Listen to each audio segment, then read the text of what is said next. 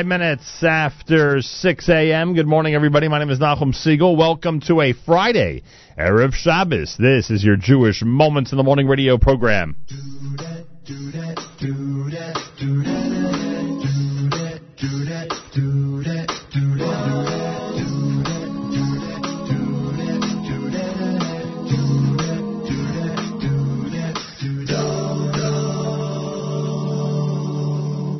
Menucha v'simcha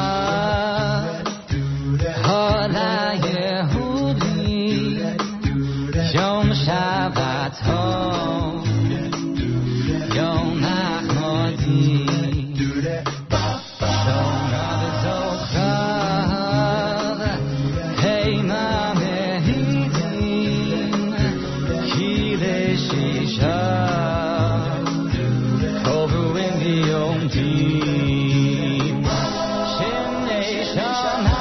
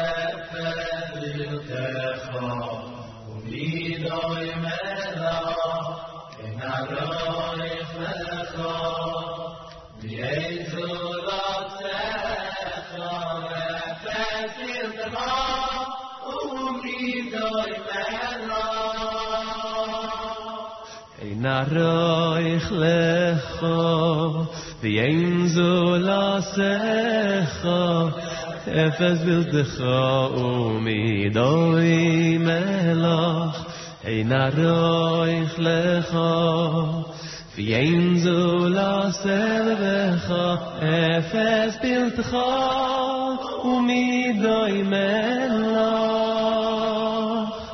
V'yein aroich lecha Hashem Elokeinu bo'olam bo'olam hazeh V'yein Zulascha Malkeinu l'chayeyo Ilam amo Oy V'yein aroich lecha Hashem Elokeinu bo'olam hazeh V'yein Zulascha Malkeinu l'chayeyo Ilam Malach HaGoel Osim Yikorah Yivarech Es HaNe'arim Yikareh Bahem Shemi V'Shem Avosai Avraham V'Yitzchak V'Yigu Larov B'Kerem Haaretz Hamalach HaGoel Osim Hamalach HaGoel Osim Yikorah Yivarech Es HaNe'arim V'Kareh Bahem Shemi Hamalach HaGoel Osim Hamalach HaGoel Osim Yikorah Yivarech Es HaNe'arim V'Kareh Bahem Shemi B'Shem Avosai B'Shem Avosai Avraham V'Yitzchak V'Yigu Larov V'Kerem Haaretz B'Shem Avosai B'Shem Avosai Avraham V'Yitzchak V'Yigu Larov V'Kerem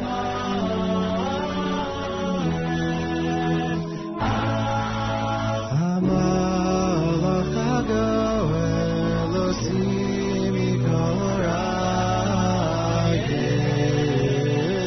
Yivarech Es HaNe'arim Hamalach HaGoel Osim Yikorah Yivarech Es HaNe'arim V'Shem Avosai V'Shem Avosai Avraham V'Yitzchak V'Yigu Larov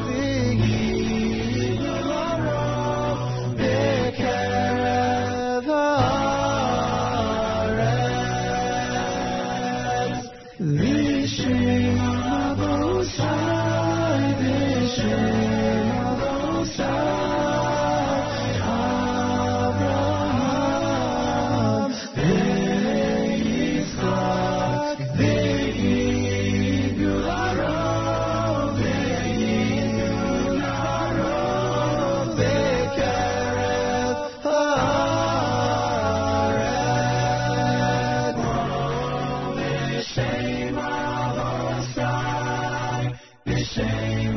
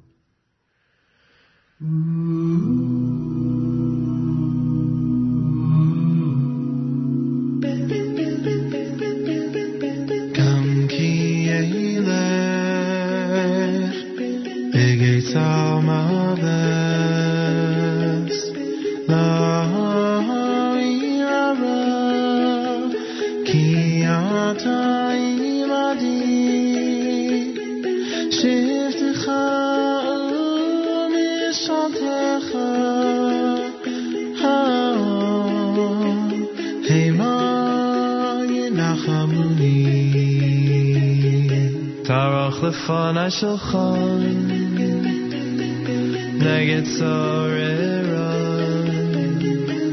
תשעתה בשמן ראשי כוסי רוויה אך טוב וחסד ירדפו לי כל ימי חיי ושבתי בבית השם לאורך ימים מזמור לדוד השם ראוי לו אחזור בנושא שירביצני על מי מנוחוס ינעלני נפשי שובב ינחני במעגלי צדק למען שמו Kam ki ele etam alehas lo hirara ihata himadi sheticha umishatecha ema yachamuni Taroch לפני שלך נגד צוררה תשעתה בשמן ראשי כוסי רוויה אך טוב וחסד ירדפוני כל ימי חיי ושבתי בבית השם לאורך ימים.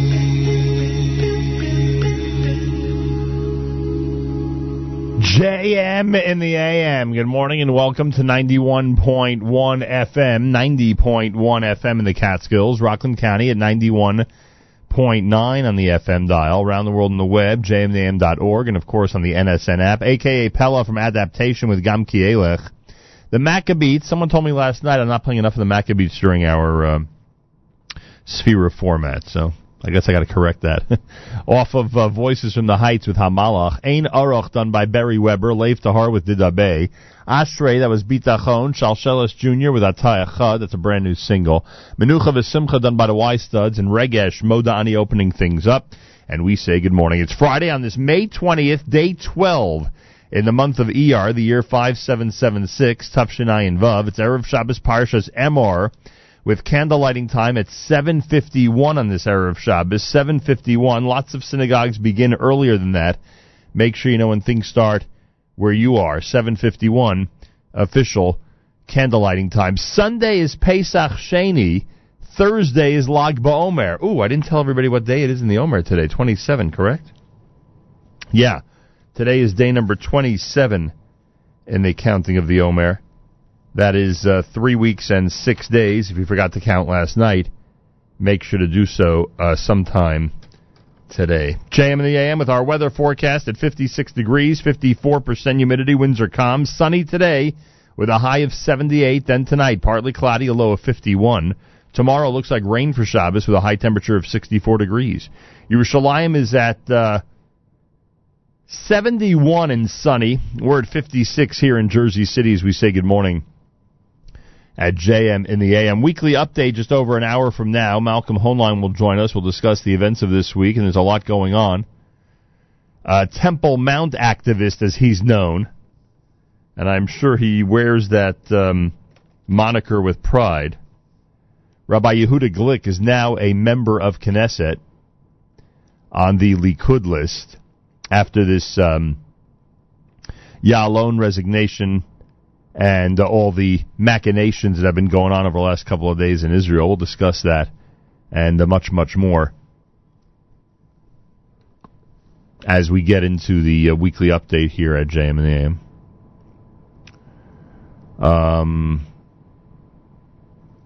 All right, so we'll have that for you.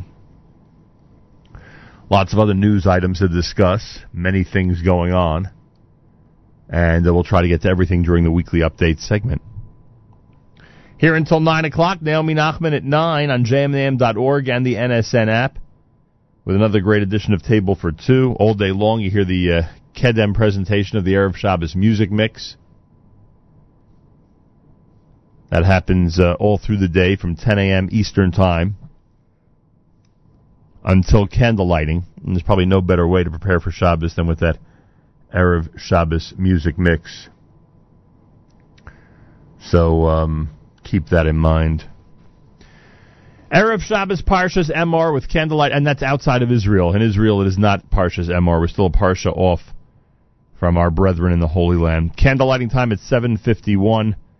As we said, and a lot of synagogues are earlier than that, so make sure you know when things start in your neighborhood. More coming up. You're listening to JM in the AM.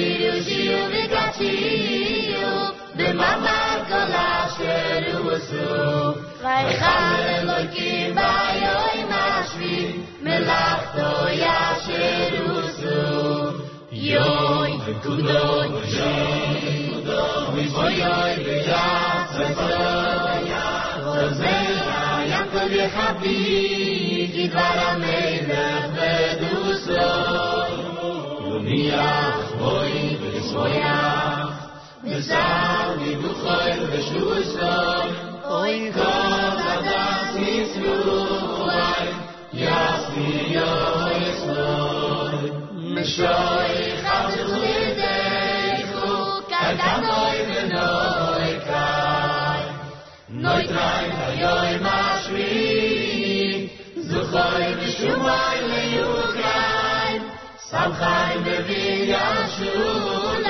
wir knechut amikran. Yivim mideshe maiseichu, v'nachalav u'meichus ashkai. Adoi lashoitzi, bashvini, v'chol yeshiva kutzim, oilumim,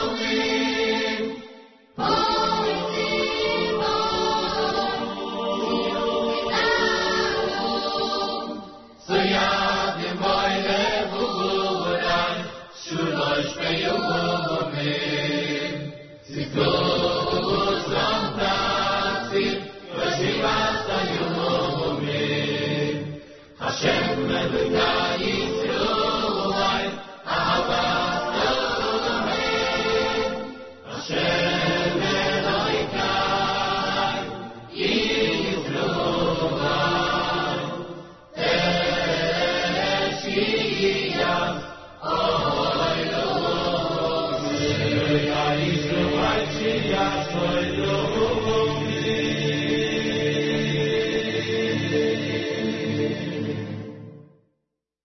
La la la la la la la la. La la la la la la la la. La la la la la la. La la la la la la. La la la la la la la. La la la la la la la.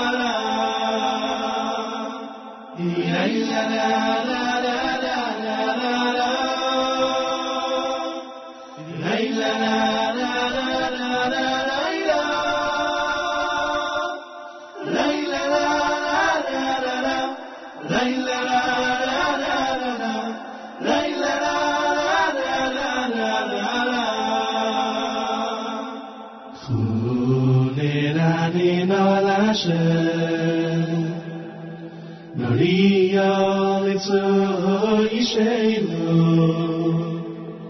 Nikadma fana b'soida Uzmira yisnali aloi Lechu nir'anina l'Hashem Lechu nir'anina l'Hashem Maria litzu yishenu Nikadma fana b'soida Uzmira yisnali aloi Lechu nir'anina l'Hashem Lechu nir'anina l'Hashem Maria litzu yishenu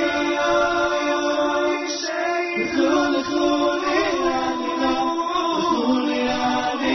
l'Hashem Lechu nir'anina l'Hashem Lechu nir'anina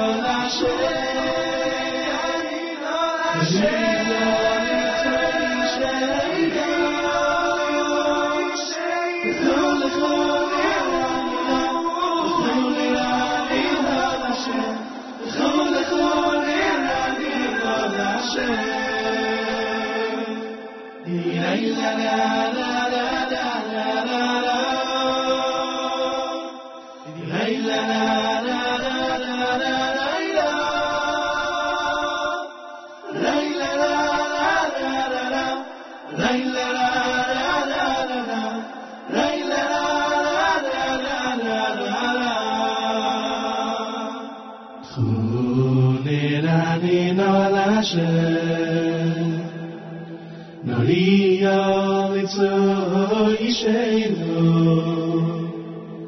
Nikadma fana b'soida Uzmira yisnali aloi Lechu nir'anina l'Hashem Lechu nir'anina l'Hashem Maria litzu yishenu Kadma fano besayda Usmira Yislari Aloi L'chu nirani no Lashem L'chu nirani no Lashem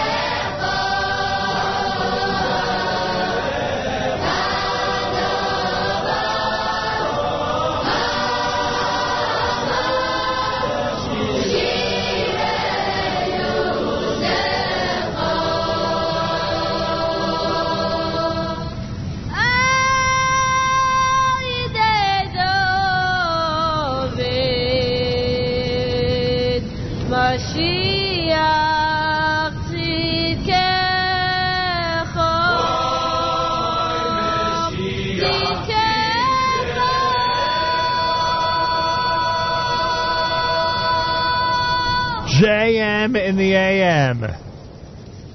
It may sound like that tomorrow in this area with the rain in the weather forecast. Mimkomcha done by Miami. They call that Around the Campfire, their a cappella CD. Friday morning, it's JM in the AM, and I thank you for tuning in. News from Israel will be coming up at the top of the hour. We're here until 9 o'clock. Naomi Nachman with Table for Two at jmintheam.org and on the NSN app coming up at 9 o'clock this morning.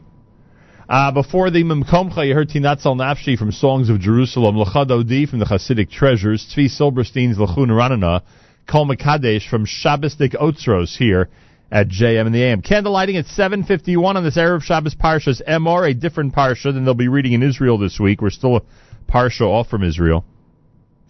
Day 27 in the counting of the Omer. That's 3 weeks and 6 days. If you forgot to count last night, make sure to do so sometime today. Sunday is Pesach Sheni. Thursday is Lag BaOmer. Keep that in mind. 56 degrees, sunshine, and a high temperature of 78. As we said, some rain for Shabbos. Right now, Yerushalayim is at 71, 56 here in Jersey City as we say good morning at JM in the AM. Malcolm Hoenlein is Executive Vice Chairman of the Conference of Presidents of Major American Jewish Organizations. He joins us at 7:40 for the weekly update here at JM in the AM. Make sure to be tuned in as we go through the events of this week and the news items that will, I don't know, surprise you, shock you, not be surprising. I don't know anymore when it comes to the news. I don't know if there's anything that's surprising anymore. So we'll analyze all that stuff coming up 7:40 this morning. Rabbi Yudin, of course, at 8:15. Plenty more between now and 9 o'clock. And as we said, all day long on the stream at jmintheam.org. And don't forget, Kedem presents an amazing Erev Shabbos music mix from 10 a.m. Eastern Time all the way until candlelighting time. No better way to go into the final Shabbos before Lag BaOmer than with our Erev Shabbos music mix. This is America's one and only Jewish Moments in the Morning radio program, heard on listeners-sponsored WFMU East Orange, WMFU Mount Hope, Rockland County at 91.9 in the FM dial, broadcasting live from the Sonia and Robert Gold studios in Jersey City, New Jersey. Around the world on the web, jmintheam.org. I thank everybody for tuning in, no matter where you are, New York, New Jersey, everywhere around the world. I thank those who are commenting on the NSN app. If you have the NSN app, and I hope everybody out there, in fact, does have it already, both for Android and for iPhone. If you have the NSN app, you could actually comment. You'll see on the homepage it says add a comment, and you can let us know what you're thinking as you listen to our programming. And it would be great to hear from you. Candlelighting at 7:51. Many synagogues begin earlier. Make sure you know when things start where you are. Galei Tzahal, Israel Army Radio, 2 p.m. newscast for a Friday. Follows next. Boker Tov from JM in the AM. גלי צהל השעה 2, כאן אהוד גרף עם מה שקורה עכשיו. נשיא המדינה ריבלין מביע תקווה שיעלון יחזור לעשייה פוליטית ואומר התפטרותו מובנת ואולי אפילו ראויה. כתבנו עמוס מוהר. התפטרותו של יעלון מצערת אותי מאוד, נכתב בהודעת הנשיא ריבלין שהוסיף על רקע הנסיבות והאירועים האחרונים פסק הזמן שהוא לוקח מהחיים הפוליטיים מובן ואף אולי ראוי, ועם זאת מהווה הפסד לכולנו. אני מלא תקווה שהוא יחדש כוחות וישוב לעשייתו בקרוב עבור העם, המדינה והארץ. מוקדם יותר הבהיר שר הביטחון הפורש שהוא ישוב להתמודד על ההנהגה. הנה דבריו בהצהרה שמסר בקריה בתל אביב. אין לי כוונה לעזוב את החיים הציבוריים והפוליטיים במדינה ובעתיד אשוב להתמודד על ההנהגה הלאומית של ישראל. לצערי הרב, השתלטו על מדינתנו וגם על תנועת הליכוד גורמים קיצוניים ומסוכנים המטלטלים את הבית ומאיימים לפגוע ביושביו. זו לא תנועת הליכוד שהצטרפתי אליה, ומן הראוי שהרוב המכריע של מצביעי הליכוד, ציבור שפוי, יבין את עומק השבר ואת הרוח המתלהמת שמשתלטת על התנועה, ויאבק בתופעות הללו. יעלון תקף במרומז גם את ראש הממשלה נתניהו ואמר, מנהיגות צריכה להתוות דרך ולא להיסחף אחרי סקרים. לצערי הרב מצאתי עצמי לאחרונה במחלוקות קשות בסוגיות ערכיות ומקצועיות עם ראש הממשלה, מספר שרים וכמה חברי כנסת. נאבקתי בכל כוחי נגד תופעות של הקצנה, אלימות וגזענות בחברה הישראלית, המאיימות על חוסנה ומחלחלות גם לצה"ל וכבר פוגעות בו. לדאבון הלב, פוליטיקאים בכירים במדינה בחרו בדרך של שיסוי והפרדה בין חלקי החברה הישראלית במקום לאחד ולחבר. בתגובה תקפו בסביבת ראש הממשלה את מהלכיו האחרונים של יעלון. כתבנו עידו בן בג'י. מעניין מאוד שיעלון איבד את האמון בראש הממשלה רק כשהבין שלמען הרחבת הממשלה יצטרך לוותר על תיק הביטחון, אמרו מקורבי נתניהו והוסיפו, לפני כן היה לו אמון מלא בראש הממשלה. גם בבית הלבן הגיבו על הדרמה הפוליטית בישראל ואמרו, אנו מעריכים את יעלון ומצפים לשתף פעולה עם אביגדור ליברמן. מדווחת כתבתנו קרן בן מרדכי. אנו מעריכים את מנהיגותו של יעלון כשר ביטחון ומצפים לעבוד בשיתוף פעולה עם מחליפו בתפקיד, כך מסר דובר מחלקת המדינה האמריקנית ג'ון קירבי והוסיף, מחויבותנו לביטחון ישראל נשארת מוחלטת וקשרי הידידות בינינו בלתי שבירים. המערכת הביטחונית נערכת מחדש בעקבות חילופי הגברי בלשכת שר הביטחון. אלוף במילואים ישראל זיו, שהיה ראש אגף המבצעים תחת יעלון, אומר, יש סכנה שהבית יקרוס. עידן קבלר שוחח איתו. אחת התקופות הכי רגישות, הכי מורכבות, הכי מפורקות בהיסטוריה הביטחונית של מדינת ישראל. אם נכנס איזה פיל בחנות חרסינה לתוך הדבר הזה, אז זה פשוט יכול, הבית הזה יכול לקרוס עלינו. ובשולי הדרמה הפוליטית, סערה סביב הצטרפותו של פעיל הר הבית יהודה גליק לכנסת. יעל כהן פרן מהמחנה הציוני הודיע שתחרים את השבעתו במליאה, וסגן שר האוצר איציק כהן מש"ס האשים את גליק באחריות לגל הטרור. אני מאוד מאוד מצטער על עזיבתו של בוגי יעלון. היה לנו שר ביטחון שקול, מקצועי, ערכי, בצד החיובי.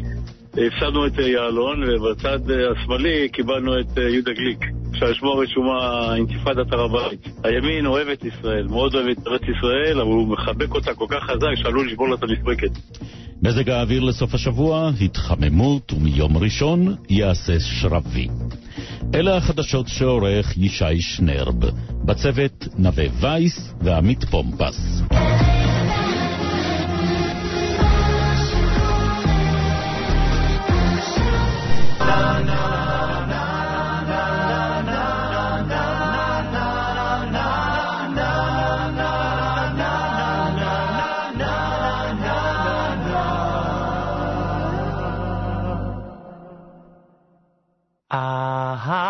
Ahacheinu kol beis Yisroel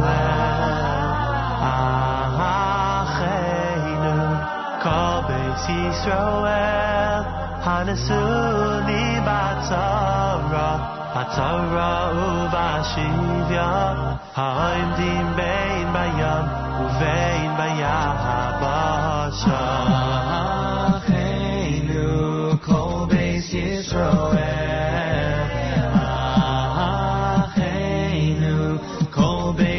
Israel, Hanesunim Batzara Ubashivya, Oindim Bein Bayam, Uvein Bayavosha.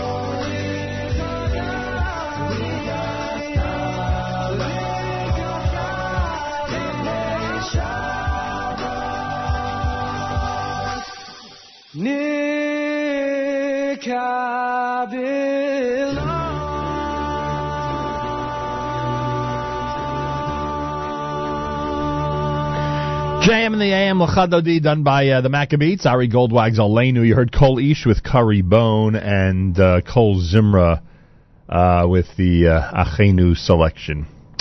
More coming up. Keep it right here at JM in the AM.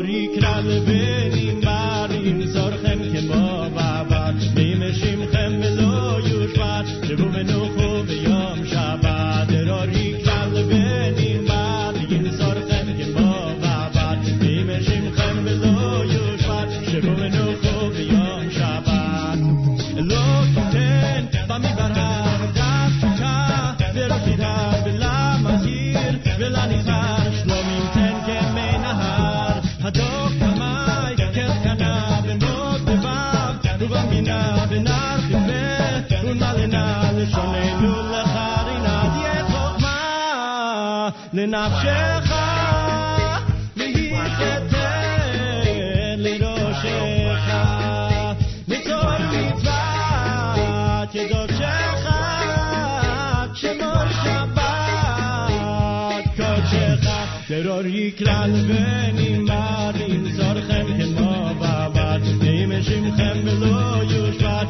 شبو بلو خوب یام شبت دروری کرل بینیم بریم سرخم که ما بابد نیمشیم خم بلو یوشبت شبو بلو خوب یام شبت. JM in the AM with 613 from their Encore CD with Dror Yikra. Well, Faygie Zakheim was with us earlier in the week. We spoke about the Rebbitzins Conference, which is happening on Tuesday in Borough Park.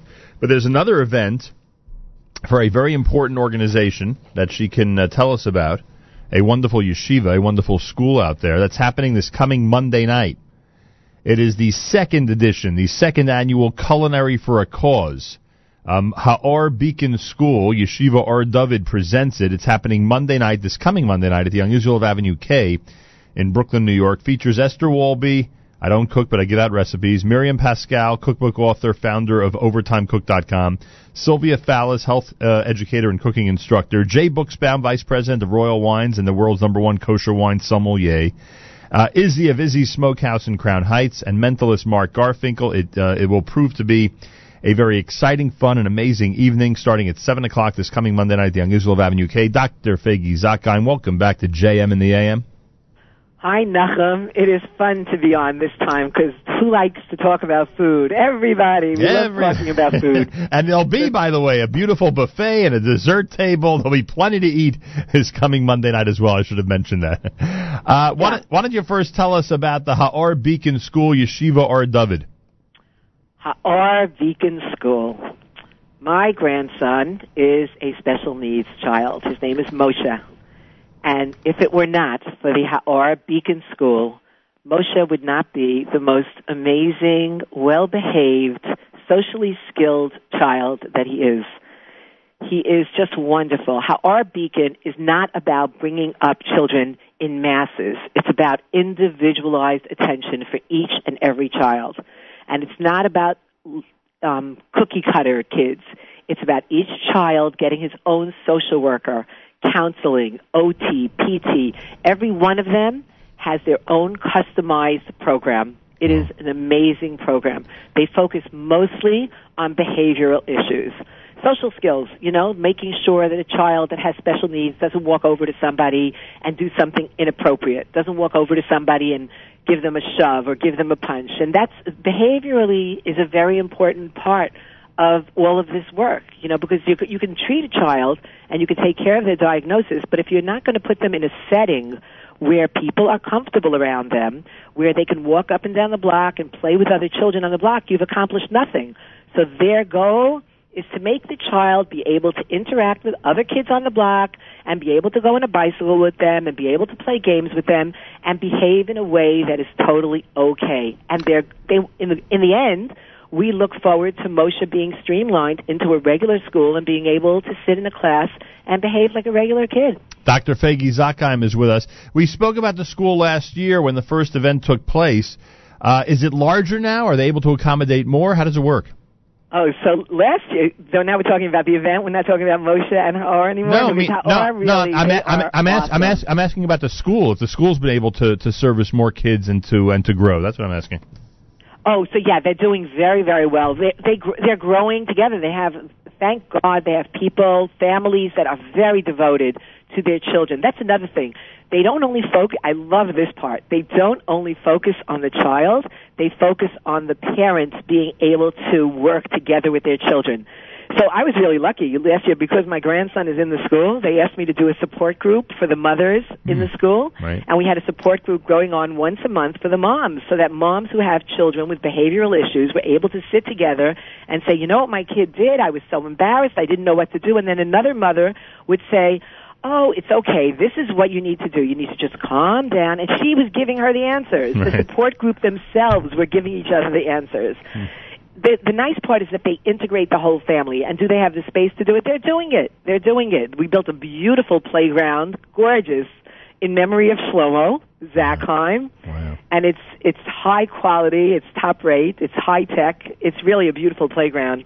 I don't wish on anybody to have a child to go to our Beacon, but if one has a child that is special needs, it's the only place to go. Ha'ar Beacon School, Yeshiva Or David, presents Culinary for a Cause #2, a Chinese auction and evening with the stars of kosher food media that benefit the children of Yeshiva Or David. It happens this coming Monday night at the Unusual of Avenue K, 2818 Avenue K in Brooklyn, starting at 7 p.m. We ran through the lineup. Faygie, tell everybody why this is such an exciting event. Well, besides the demonstrations and the cooking, which I would love because I just don't know how to cook. And I remember last year actually learning how to make an omelet or something that they were teaching. Besides the cooking, you don't know what it was. Great. It was something. I don't even know what it was. For me, it's just like cold pomegranate. Which reminds me, the prizes that they are giving out are unbelievable at this auction. I was looking at them last night. I'm going. Last year it was packed. It was beautiful. The people there were great. Because I think you don't need to spend $100 on a raffle ticket. If you spend $10 on a raffle ticket, you can end up with tickets for the Bronx Zoo. You can end up with tickets for the Children's Jewish Museum. You can end up with a $200 gift for jewelry. If you spend $30, you can end up with $2,000 on your American gift cards for $30. Wow. You know, and the people that were winning were great. And for $20, you get $1,000 of shopping at Pomegranates, or $1,500 of jewelry from Molly's, or $1,200 at Grand Sterling. For $20, Nachum, you could end up with $1,200 at Grand Sterling. Wow. Do you realize what that could buy you? For $20, you can have $1,000 put on your Visa credit card. For $20. And people were winning. They were jumping out of their chairs while they were eating food. I mean, what could be better? Food, money, you know. Suddenly I'm not worried about all the alcoholism in the world. That's right. It's a good time. It's a really great time. The ladies are having fun. It's just a lot of fun.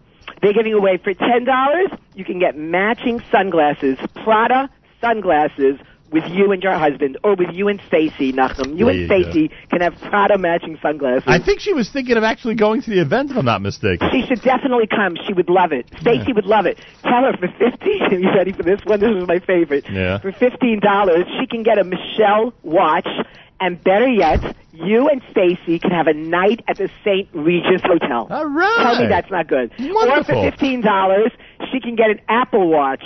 I mean, I was going through this stuff, and I'm thinking, let me get there really early, because the prices are just so good that I can do more than one $10 or more than one $15. Well, I don't know. With me winning... The big one. They have the really, really big one. Yeah, go ahead. The big one, the big one is very exciting. The big one is a KMR vacation, 5 days, 4 nights. Wow. And the idea in mind for this was that parents need a vacation. Mm-hmm. So that one is, we sponsored that for Shlomo because Shlomo loved KMR. He just loved it so much. So we sponsored the flight going there. And who doesn't want to get to go to KMR? And that for that one, it's also Florida vacations. It's really good. And that one has a $2,000 American Express card. Really great stuff. It's just amazing stuff. I'll see you there, Nachum. Let me remind everybody, the Ha'ar Beacon School and Yeshiva Or David present Culinary for a Cause #2, a Chinese auction evening with the stars of kosher food media, Esther Walby, Miriam Pascal, Sylvia Fallis, Jay Buxbaum, Izzy of Izzy Smokehouse, Mark Garfinkel. There'll be live demonstrations, a great buffet, a dessert table. Auction viewing begins at 7. The cooking demonstrations begin at 8. They'll draw all the prizes starting at 10:30. It's this coming Monday night at the Young Israel of Avenue K. Information, 718-951-3600. 951-3650. That's 718-951-3650. You can actually download the entire auction booklet at haorbeacon.com, Haor beacon.com. The booklet is available there. And you can also go online, culinaryforacause.com, culinaryforacause.com, see everything there, and take care of what you want to contribute and what you want to purchase regarding tickets for the auction. There are separate floor viewings for men and women. It all happens this coming Monday night starting at 7 p.m. at the Young Israel of Avenue K in Brooklyn, New York, to benefit the children of Yeshiva or David. All right, sounds like a very exciting event. Nothing. They actually threw in an extra special coupon because I was on last year, and a lot of the ladies came from listening to JM in the AM. All right. So you get a 10% off discount for calling JM in the AM. You mean if they mention JM in the AM when they call? If they just mention JM in the AM, all they have to do is, sorry, Nachum, I know you don't want a million phone calls. Yeah, exactly. I'm trying to figure out what you're talking about. All they have to do is mention JM in the AM, and they get a 10% discount. All right, listen to this, folks. Being a listener of this show has just saved you some money. How do you like that? Call the number at 718-951-3650. Mention JM, you're entitled to a discount, as Faygie just outlined. 718. Did I mention, Nachum, did I mention about the car, the 2-year lease on a car? Oh, that's pretty cool. I know, I'm telling you, KMR, 2-year car lease through the Ritz. Nachum, you can start doing your radio show at 10 o'clock in the morning after you're done with this place. What kind of car is that? Does it say that? You're asking a woman what kind of car it is. Or is it any car? You drive it. Or is it? Oh, it's one of those that you drive. Yeah. like the ones we have out back in the parking lot, like that type of car. Is that what you mean? Yes, it's one of those that you drive. 718. I'm sorry. 718-951-3650. Go to the website culinaryforacause.com. Culinaryforacause.com. It's a great website to go to. Everything is on there. All these prizes. It's fun just to look at the prizes. You know. And the Apple Watch was there. It's great. And this is all Monday night at the Unusual of Avenue K. On Tuesday night, we know you're Tuesday, you're leading the 17th Annual Rebbitzins Conference. How's registration going for that? It's going very well. The radio show helped a lot, Nachum. Rebbitzins heard about the program and about the alcohol issue, and they want to talk to their husbands about it because the Rebbitzins are the ones that need to hear it. And they will save our community. We will really move forward, and we will deal with this issue in a way that is very appropriate. All right, so Tuesday, if you're a Rebbitzin out there, register for the conference. It's Tuesday starting at 11:30 at Kahal Hasidim on 15th Avenue in Brooklyn. The phone number for that one is 212-613-8188, 212-613-8188. You can also go to the website, oucommunity.org, and register online. Dr. Faygie Zakheim, a lot of great events going on. Thanks so much for joining us this morning. Nachum, I don't know how you do it. You are amazing. You are my model. You wake up in the morning, you sound so alive, and you're ready to go. You are an amazing person, and you hold the entire community together. You know, you do auctions, you do schools, special needs schools, and you do everything. You're amazing, Nachum. You're just amazing. I thank you very much. Regards to your amazing wife, Stacy, and your wonderful children. I appreciate that she's probably listening right now, smiling ear to ear. So thank you very, very much. I'll see you Monday night. There you go. All right. Thank you, Faygie. Have a wonderful Shabbos. There she is, Dr. Faygie Zakheim. Monday night is the Culinary for a Cause in Brooklyn. Tuesday is the Rebbitzins Conference in Brooklyn, New York. Friday morning, Erev Shabbos, JM in the AM with candlelighting at 7:51. It's day 27 in the counting of the Omer. If you forgot to count last night, make sure to do so sometime today. Sunday is Pesach Sheni. Thursday is Lag BaOmer. Keep all that in mind. Candlelighting at 7:51. Many synagogues begin early. Make sure you know when things start where you are. Erev Shabbos Parshas Emor in Israel. It is not Parshas Emor, but outside of Israel it is. Still a Parsha off. Malcolm Hoenlein is going to join us. He is Executive Vice Chairman of the Conference of Presidents of Major American Jewish Organizations. There's news to discuss. We'll do that with him coming up at JM in the AM.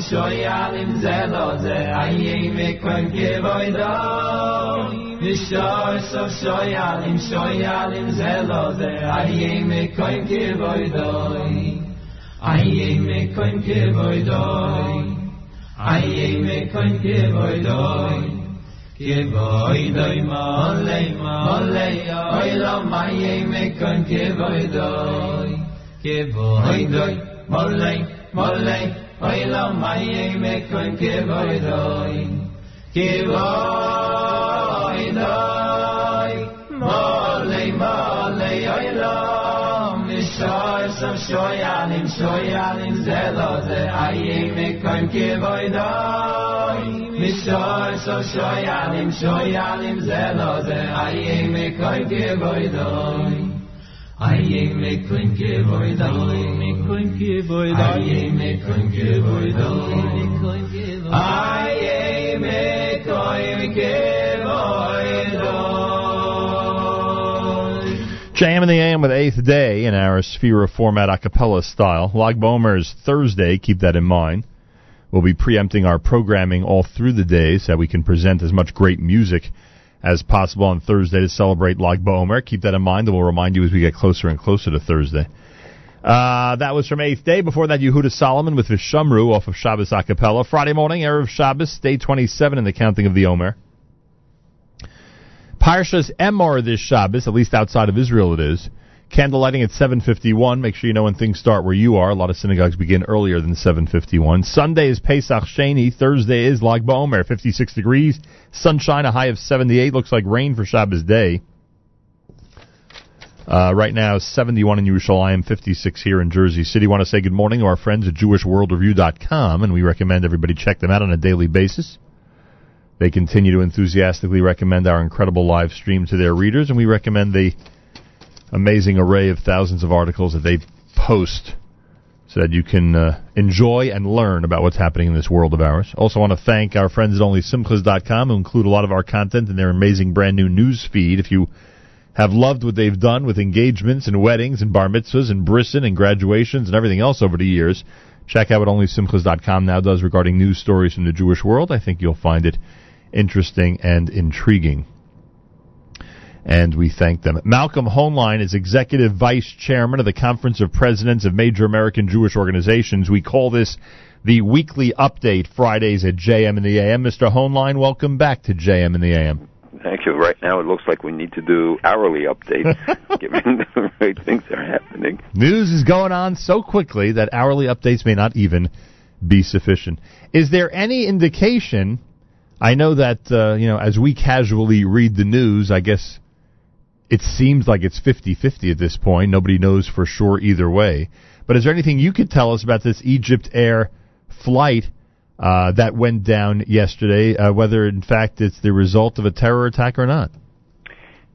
Well, we don't know for sure, but the indications are that it was a terror attack, and the assumption that they were all operating on, and the signs from the discussions from the cockpit up until right before the disappearance off the radar of the plane would indicate that it was a terrorist act. And remember, the plane had been in Tunisia that day, and it was in Paris only, I think, 90 minutes on the ground, and was exposed during that time to any kind of ground crew, attendant, passenger, somebody who would manage to bypass the security. And, I know in that French airport, they did a scrutiny earlier in the year, and I think 83 people were removed for suspicious ties to extremist groups. And it's one of the dangers is that, airports, while even under scrutiny and with close security surveillance and controls, it's very vulnerable. What we're used to as Americans who travel and witness and experience the whole airport experience. So we're used to what I would call, pretty close monitoring. Let's put it that way. I would guess it's not like that in every airport around the world. It's certainly not in every airport, and we've seen the explosions where people walk into airports in Belgium, and we had it in. You had in Egypt the shooting down of a plane over the Sinai, which was probably a rocket fired by ISIS or other terrorist entities there. So Egypt has been a target, and but even our own TSA crews and stuff, when they've done the surveys of them, they found many had criminal records, many were suspect themselves. So it's very hard in a big operation like this, if there isn't a much better effort to screen out people and to build perimeter defenses. Everybody's vulnerable. Yeah. We'll get to what's happening in Israel in just a moment. I just want to ask you a couple of things regarding sanctions against Iran, and then something about Israel regarding what's happening here in the United States. The Texas governor he says he will not be lifting sanctions on Iran, and I was wondering, is that only symbolic because states have very little say or activity when it comes to a relationship with Iran, or is this much more significant in terms of the financial category? No, it is significant, and there are about 20 states that have passed such legislation, and to my knowledge, not one has acceded to the request from the State Department that they rescind those pieces of legislation and restrictions, because the states have huge pension funds that invest in many companies. They also do business with companies of all kinds. Each state does many billions of dollars in business, and those who are thinking about doing business with Iran are going to think twice if they think that it will preclude them from being able to do business with the states. So number one, it is significant. Number two, the Iranians have made it significant. They said that under the deal, the secondary sanctions should have been removed as well. And they have raised this issue and saying, well, the United States has not lived up to its commitments as long as those things. That is not part of the commitment in the state, and the federal government doesn't have the right to control it. And third, this is the real test of the fact that this is not a treaty. This is not something that was voted on that might say that the federal legislation supersedes state legislation, right, because it was never voted. As you remember, the vote in the Senate and the House was against the bill. They pulled off a maneuver, but it's not something that was voted up, and therefore states are not bound by it. And I think also when you look at the record and you see how even in recent days Iran is violating in every possible way in terms of the spirit, the letter. They say that they have no spirit of the law. Well, they do have obligations, and we've seen now their continued effort to undermine governments and to expand their terrorist network, their support for Hezbollah, increasing activities in Iraq, where we see much more. Many other things coming from Iran, and the crackdown domestically, by the way, against the protests that were going on there against corruption. And you don't read about it, but the so-called moderate government of Rouhani, who was called both in Rhodes Peace and Wendy Sherman, who was the chief U.S. negotiator until earlier in the year, both said that in fact they knew that this is an extremist regime, and Rouhani was being portrayed as a moderate was really a subterfuge, one could say. If you look at the number of executions since Rouhani came into power in 2013, 2,300 men and 66 women were executed, many in public. 2,300, you said? 2,300 men and 66 women. Wow. And this is far more than under Ahmadinejad and all of the, quote, hardliners or extremists. This is an extremist government. And Rouhani is no different. He just knows how to put a better face on it and a better... They crack down on the dress code. They put 7,000 more morality police in the streets, plainclothes police, who can, if your mukha isn't adjusted right, if other things, they can arrest you. And there's a growing backlash against it. So, but the point is that Iran is violating the deal, and this is one of the strong messages that we can send. Is that, and Secretary Kerry, as you know, has been trying to promote Europeans to do business, and again did it in the last day or so, where and Secretary Liu and others have tried to push the idea that the sanctions, that the European banks shouldn't feel restricted from signing agreements, that they can do business through American banks. The banks don't want to do business Stuart Levy wrote a terrific op-ed piece. He used to be the undersecretary who developed all these sanctions. He's now the counsel of HSBC. But Deutsche Bank, Standard Charter, all of them said, we're not doing business with them because the banks are corrupt. The banks are tied to terrorism. The banks are tied to money laundering. And they said, clean up your act. Don't come and put the onus on us. You clean up your act. And to try and whitewash this and telling the banks, don't worry, we're not going to prosecute you, we're not going to do anything to you, why should they be supporting a corrupt Iranian banking system, which, as we all know, is tied to terrorism, and that a good part of the economy is in the hands of IRGC and the regime. I get that, but there have been times, relatively recently, where banks have been discovered doing business with Iran when they weren't allowed to. So it's not like, and they pay a very heavy price, and that's another one of the issues. Exactly, is that they know that that billions have been paid in fines, and they don't want to be subject to the fines again, and they don't know what the next administration, what Congress could enact. So they are not going to take that chance. Yeah, I mean, they might be hedging their bets. It may not be a benevolent move. It may be more of a let's see what's going to happen in the White House and what the atmosphere is going to be in Washington. I'm not suggesting the banks are doing it out of moral reasons. Right. I'm saying they're doing it for very practical considerations. Right. Understood. But some of them have said, that their objections. And when people tell us, well, you see, they're acting more restrained. Just look at what happened this week, with the killing of Badruddin. Right.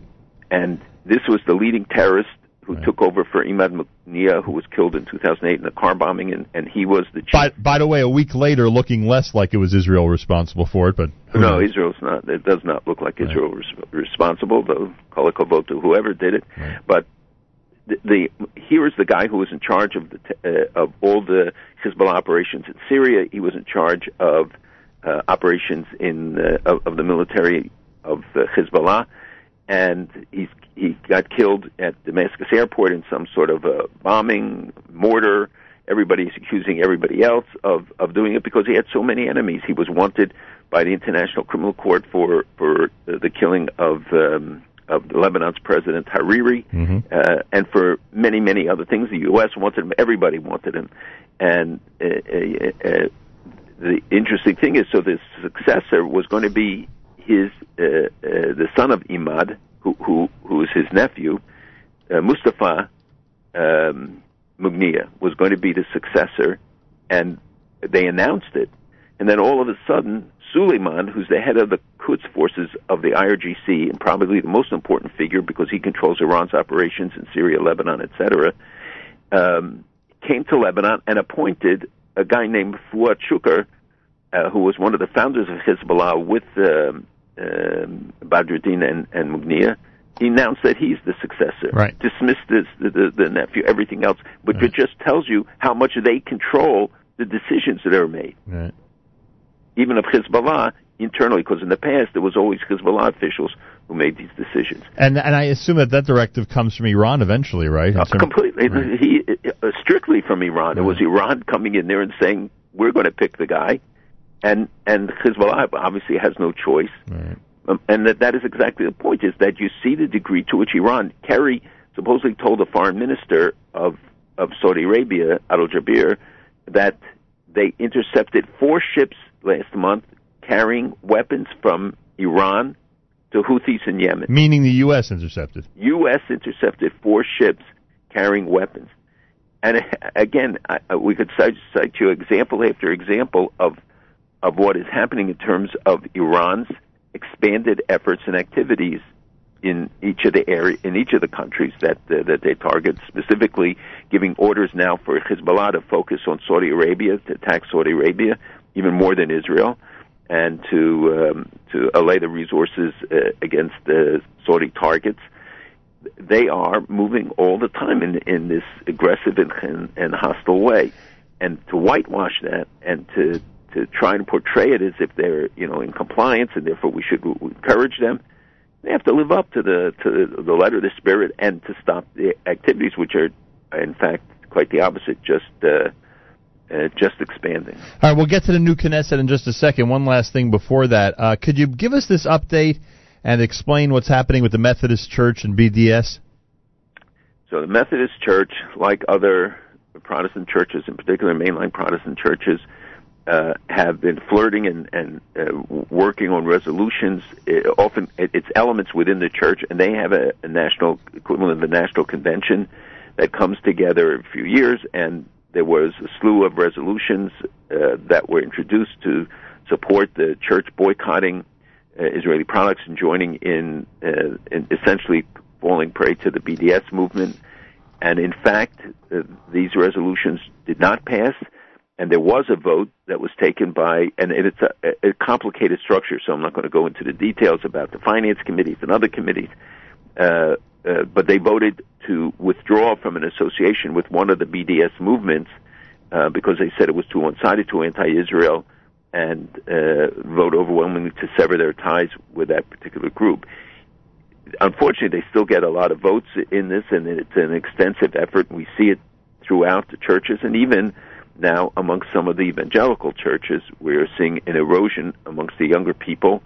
There's an active effort to bring young evangelicals to the West Bank and to influence them and to, at least to try to get them to not to be anti-Israel, but to be balanced and to say there's two sides, so they don't do the Knights to honor Israel. Right. It's something that's of great concern, and the degree of infiltration into the church groups is very serious. They're doing it in unions and others. We always focus on the campus because that's the front line. Right. But as I said, it affects every sector of society. It's America's one and only Jewish Moments in the Morning radio program, heard on listeners-sponsored WFMU East Orange, WMFU Mount Hope, Rockland County at 91.9 on the FM dial, broadcasting live from the Sonia and Robert Gold studios in Jersey City, New Jersey, around the world on the web, jmam.org, and of course on the NSN app, where I see some people continue to comment regarding the broadcast, which we appreciate, or at least generally appreciate. So we have a new Knesset. The negotiations, it seems, between Prime Minister Netanyahu and Yitzhak Herzog did not go too well.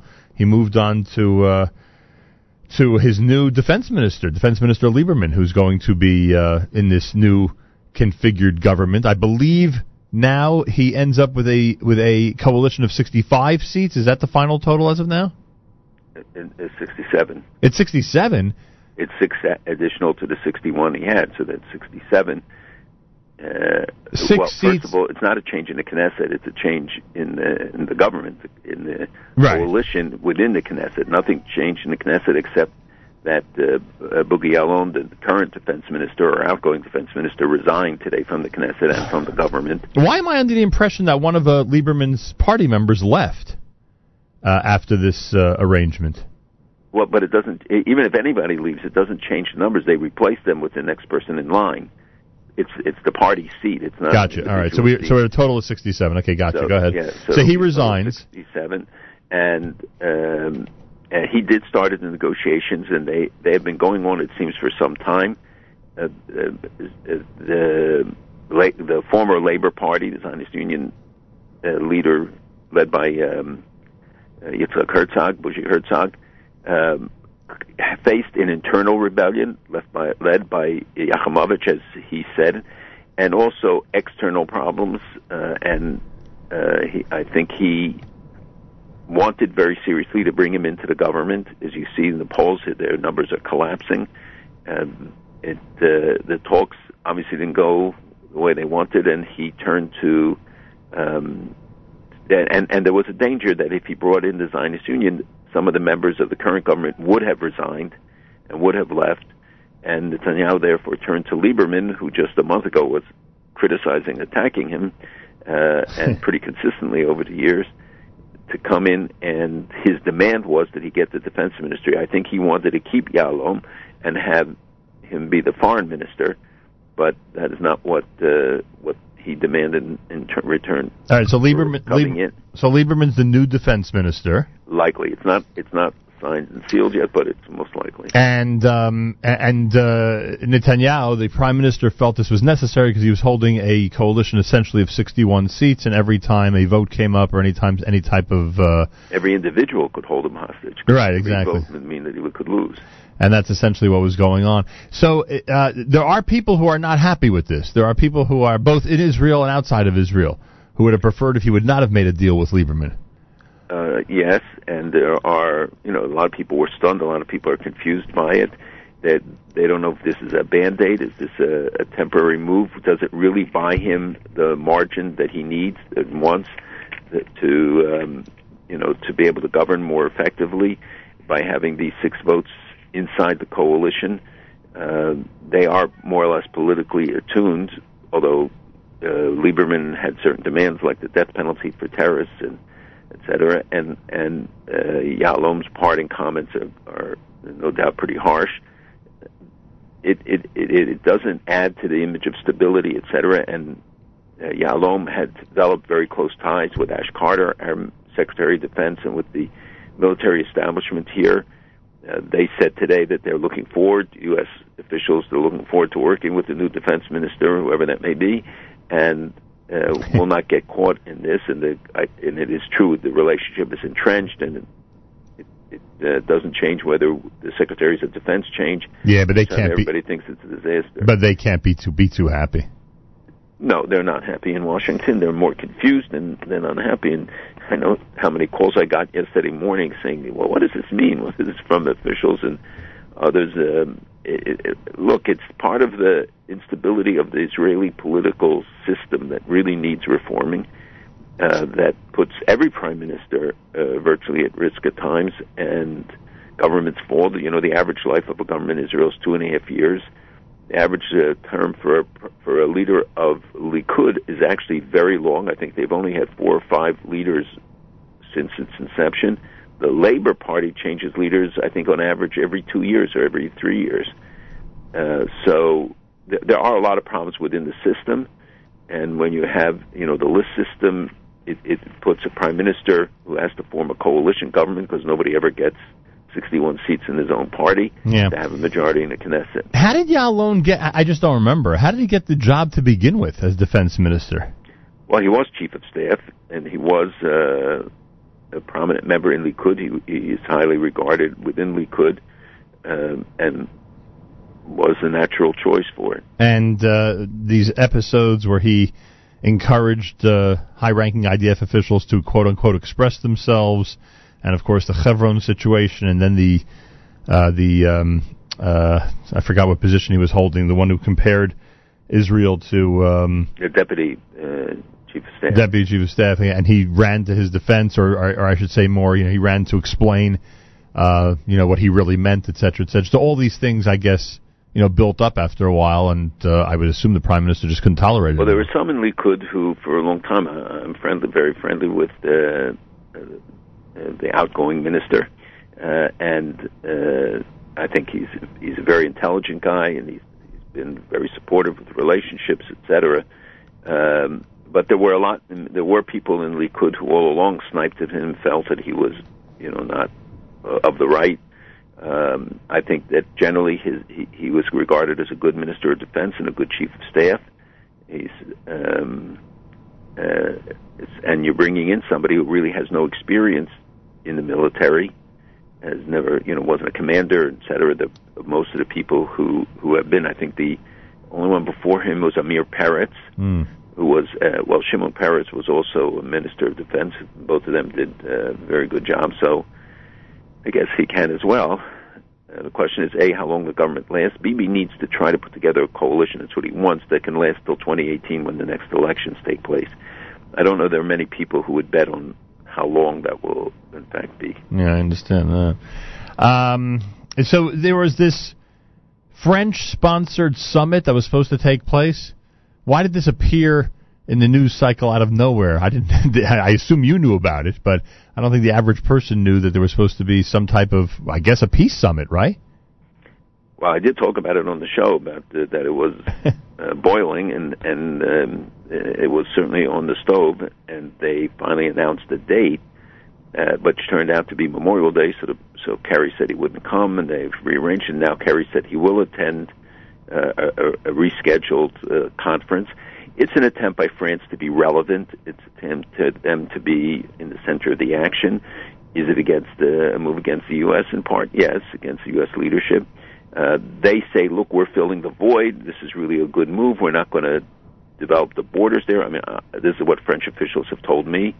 But in fact, this is, again, a bailout of Abbas, that he doesn't have to negotiate, that he doesn't have to sit down and make concessions, he doesn't have to talk to the Israelis.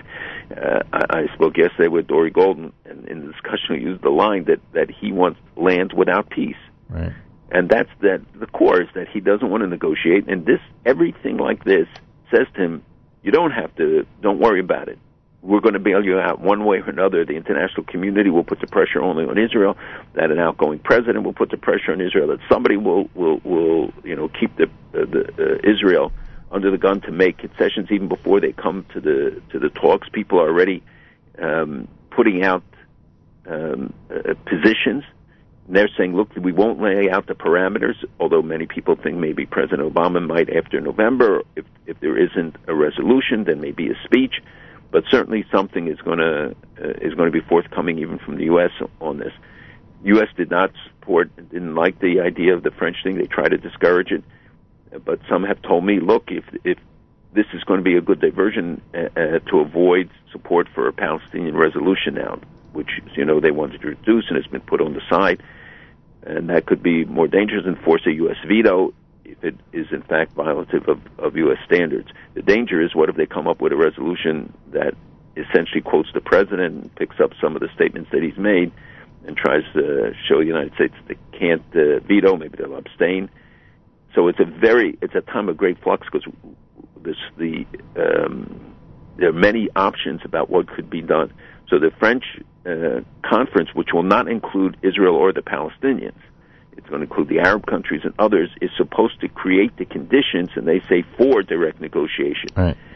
Now you saw that President Sisi came out this week and said that he would help mediate, that he would help, but talked about direct negotiations between the parties, that they would foster it and that it would create warmer ties with Egypt and with the Arab world for Israel. Everybody wants to help Israel. It's amazing.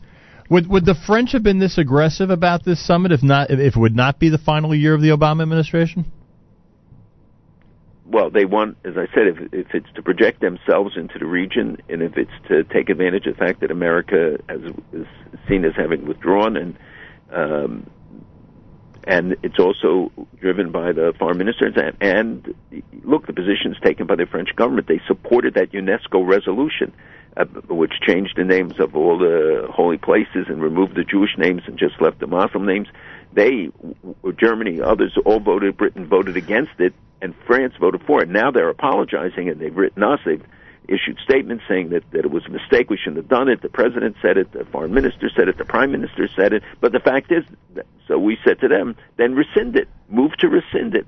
As long as it's on the books, future generations will all pay the price when we're excluded from the Temple Mount, from the Kotel, from Rachel's tomb, because you guys all declared it only a Muslim holy place, and you voted for it in the international body, in the UN and UNESCO. And when we're still pressing, we're not going to give up until they rescind it. But the fact is that you see that France, and they said it was a mistake, it was miscommunication. It was no, they weren't there that day.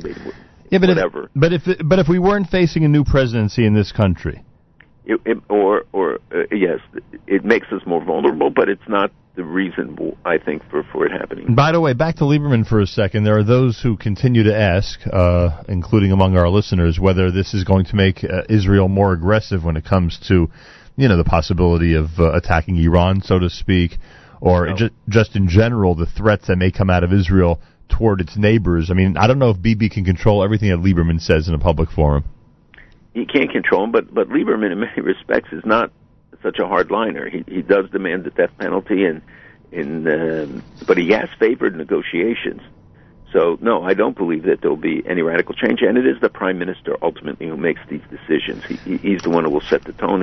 And while there could be conflicts, as we saw and always see in Israel, every minister thinks he's a prime minister, right. But the fact is that it's the prime minister who makes the decision. I got to ask you this because there's been so much discussion about it and articles written this week. I mean, there are those who are claiming that Bibi really duped John Kerry in this case, and that his intention the entire time was to get to a point where he could form this coalition, but essentially say to the U.S. and the world, look, I tried to form a government or to expand this government with the parties that you want, but look, it's impossible to do so. Is he that clever? Is he such a great backroom politician that, in fact, one can view this as duping the United States? I don't know. I wasn't in the back room, but I think Bibi is very clever, very smart.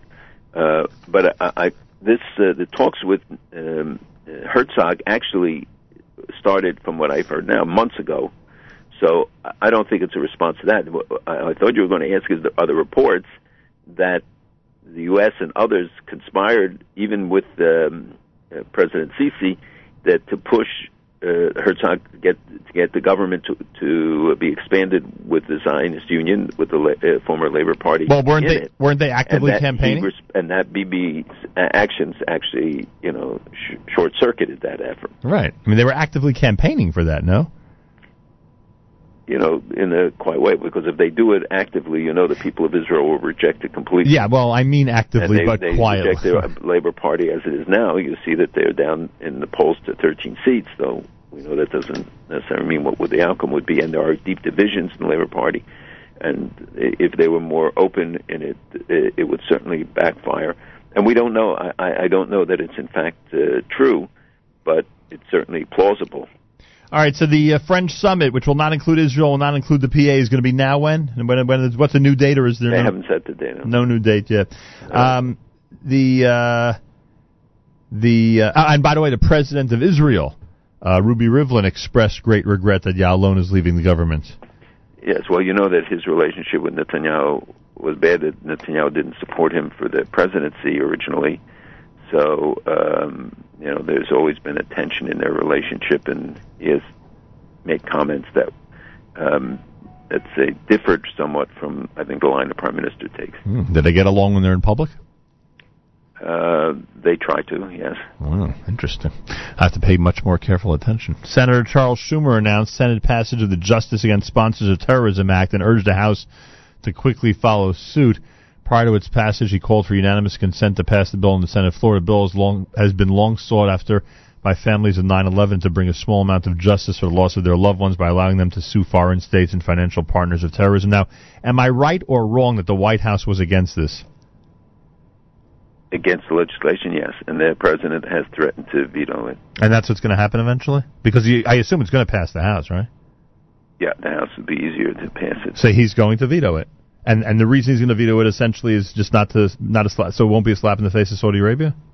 Yes, and well, look, we have to look at the total picture on about Saudi Arabia, and there are a couple issues. One is the release of the 29 pages report about 9/11. Saudi Arabia is adamant against it. Brennan, the former head of CIA, said there's a lot of inaccuracies, and it's hearsay, it's accusations. Bob Graham, who was then a senator, and I think the head of the Intelligence Committee on it, who has said he has read it, and he thinks that it should be released, that there's information there. The question of Saudi Arabia's involvement in 9/11 certainly has been the subject of a lot of speculation for years, so that has become a big debate. It's about the release of those documents, which could be accusatory of Saudi Arabia. And Saudi Arabia's continued funding of some of the extremist groups. They fund today the war against the Houthis and the fighting in Syria by rebels, but their financial situation has changed with the drop in oil prices, though not to the point where they're, I would say, hurting personally, but certainly in their collective budget has had to be readjusted, and they're talking now about moving away an energy-based economy. Something that would have certainly a radical impact. So the resolution, the fear is, and the Saudis have said that this will impact the relationship.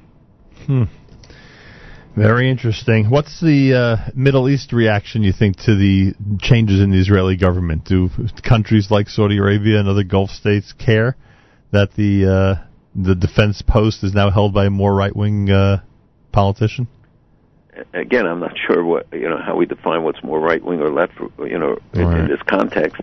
But they want to see Israel strong, and they believe that because the West has proven so weak, that's part of the attraction, is that's when Munir was when Berdadine was killed. They reacted very positively because they thought, that Israel pulled off this precision strike and that this was again a great accomplishment.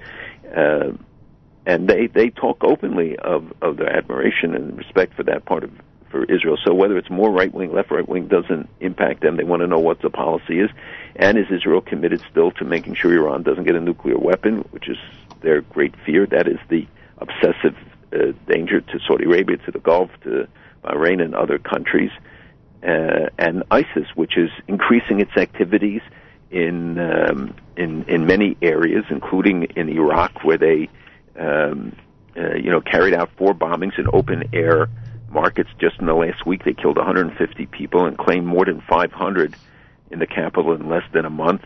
We see their activities expanding also in other areas, but they're horrendous activities. They killed these Ethiopian Christians and made films. They burnt their churches. They burned 45 of their own guys alive for trying to flee a battle with the Kurds and a family of 5. People forget, because I guess we get so used to their barbaric methods and the fact that they behead and they engage in other kinds of killings on a regular basis. And Al Qaeda now, not to be outdone, their leadership is sending their top guys now to create new headquarters in Syria, that they want to have a base there, like ISIS has an area, and they're working with al-Nusra, which is their affiliate in Syria, which is also the ones who control areas along the Golan. And they're recruiting from there. Then they can recruit Iraqis and Jordanians and Turks and Lebanese, etc., for their activities. So much is going on, and the Arab states look at this and they see that there's no counteraction. You have ISIS. I talked about 5,000 guys in CERT. Now it's estimated it's over 6,000 already, and growing all the time. The activities in Gaza and Sinai expanded, certainly of IS, that the Islamic State has expanded its activities in the Sinai, and the cooperation between Israel and Egypt is really critical, because they can move against both ways.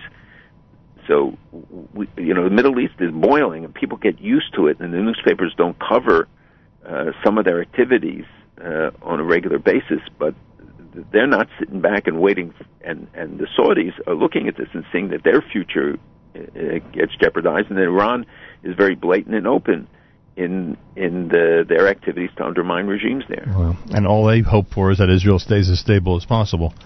You know what? That Iran passed a bill this week by a margin, I think it was like 170-something to 6 or 5, 7, that America owes them $50 billion because of our hostile activities, and they cite the overthrow of Mossadegh in 1953 and the Iran-Iraq War from 1980 to 88 and some other things, and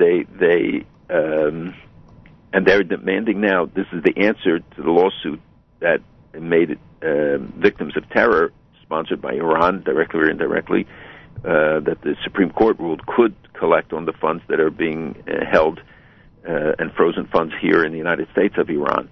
So this is their answers to tell the United States owes them $50 billion. They want to end up at the end being ahead of the game. Of course, they make a profit. Exactly. Finally, does your political science expertise tell you that most Jewish Republicans will in fact back Donald Trump as we get closer and closer to the election? Well, as you know, I don't get into the election, because I think people should focus on Congress. They should focus on the issues. As important as the presidential election is, I think that the Republicans are starting to unite behind their candidate, and I think anybody but somebody very fringe accepts the fact that he will be the candidate. So while I'm sure there will be defections, as there will be on both sides and always are, yes, I do think that more and more will start to unite. I mean, they are already behind the Trump candidacy. And the question is, can the Republican Party really unite? Can they go forward into the convention without defections, without a lot of tension? So we'll see who he appoints as vice president. It's really as important, I think, as it is in this case. And also for Secretary Clinton about who she's going to choose. Yeah. Those will be two very interesting choices. That's very interesting questions about what impact that will have. All right, Malcolm, I thank you very much. Have a wonderful Shabbos. We'll speak again next week. My pleasure. Good Shabbos. Malcolm Hoenlein is Executive Vice Chairman of the Conference of Presidents of Major American Jewish Organizations. The weekly update is what we call it, 7:40 every Friday morning here at JM in the AM. Erev Shabbos Parshas Emor, candlelighting at 7:51 on this Erev Shabbos. Many synagogues begin earlier. Make sure you know when things start where you are. Don't forget our amazing weekend programming, including Matis Weingast and JM Sunday this coming Sunday, beginning at 7 a.m. Eastern Time. It's on our stream at jmnam.org, and of course you could hear it on the NSN app, plus all of our amazing weekend programming. Naomi Nachman is coming up next at 9 a.m. with the next edition of Table for Two, and followed by the Kedem presentation of our Erev Shabbos music mix. No better way to go into Shabbos than with our Erev Shabbos music mix. This time each and every Friday, every Erev Shabbos, with great pleasure, we present Rabbi Benjamin Yudin, spiritual leader of Congregation Shomrei Torah in Fair Lawn, New Jersey, to address the entire listening audience concerning the Torah portion of the week. Good morning, Rabbi Yudin. Good morning, Nachum. Good Erev Shabbos, everybody. Tomorrow we have the privilege of reading Parshas Emor. According to the Chinuch, Parshas Emor contains 63 mitzvos, 24 positive and 39 restrictions. Among the positive mitzvos that we find in the very beginning of the Parsha are the laws regarding kahuna, the special laws regarding the Kohen, the Kiddush Tov.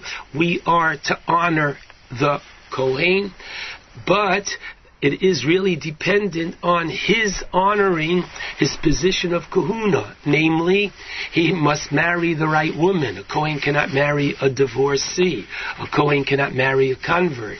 And the Kohen is not to go to a funeral, not to go to a cemetery, except for the 7 exceptions, that 6 blood relatives and his spouse. For these, the Torah says that he is to be metame himself.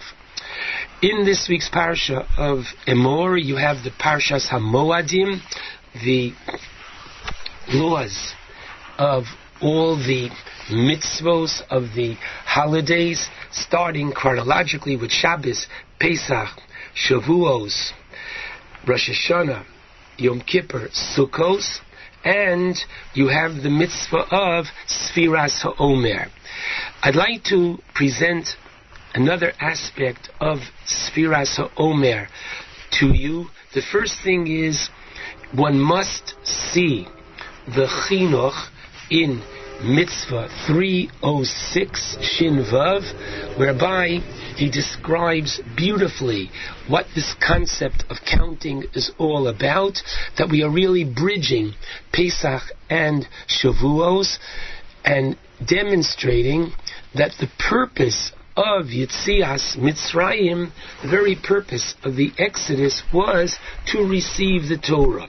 And the idea is, he cites that in chapter 3, in the book of Shmos, Moshe at the burning bush, God says to Moshe, V'zeh l'cha ha'os, this shall be the sign that what I have sent you, b'hotziacha es ha'am miMitzrayim, when you take the nation out of Egypt, Ta'abdun es Elokim, you will serve God al horazeh, on this mountain.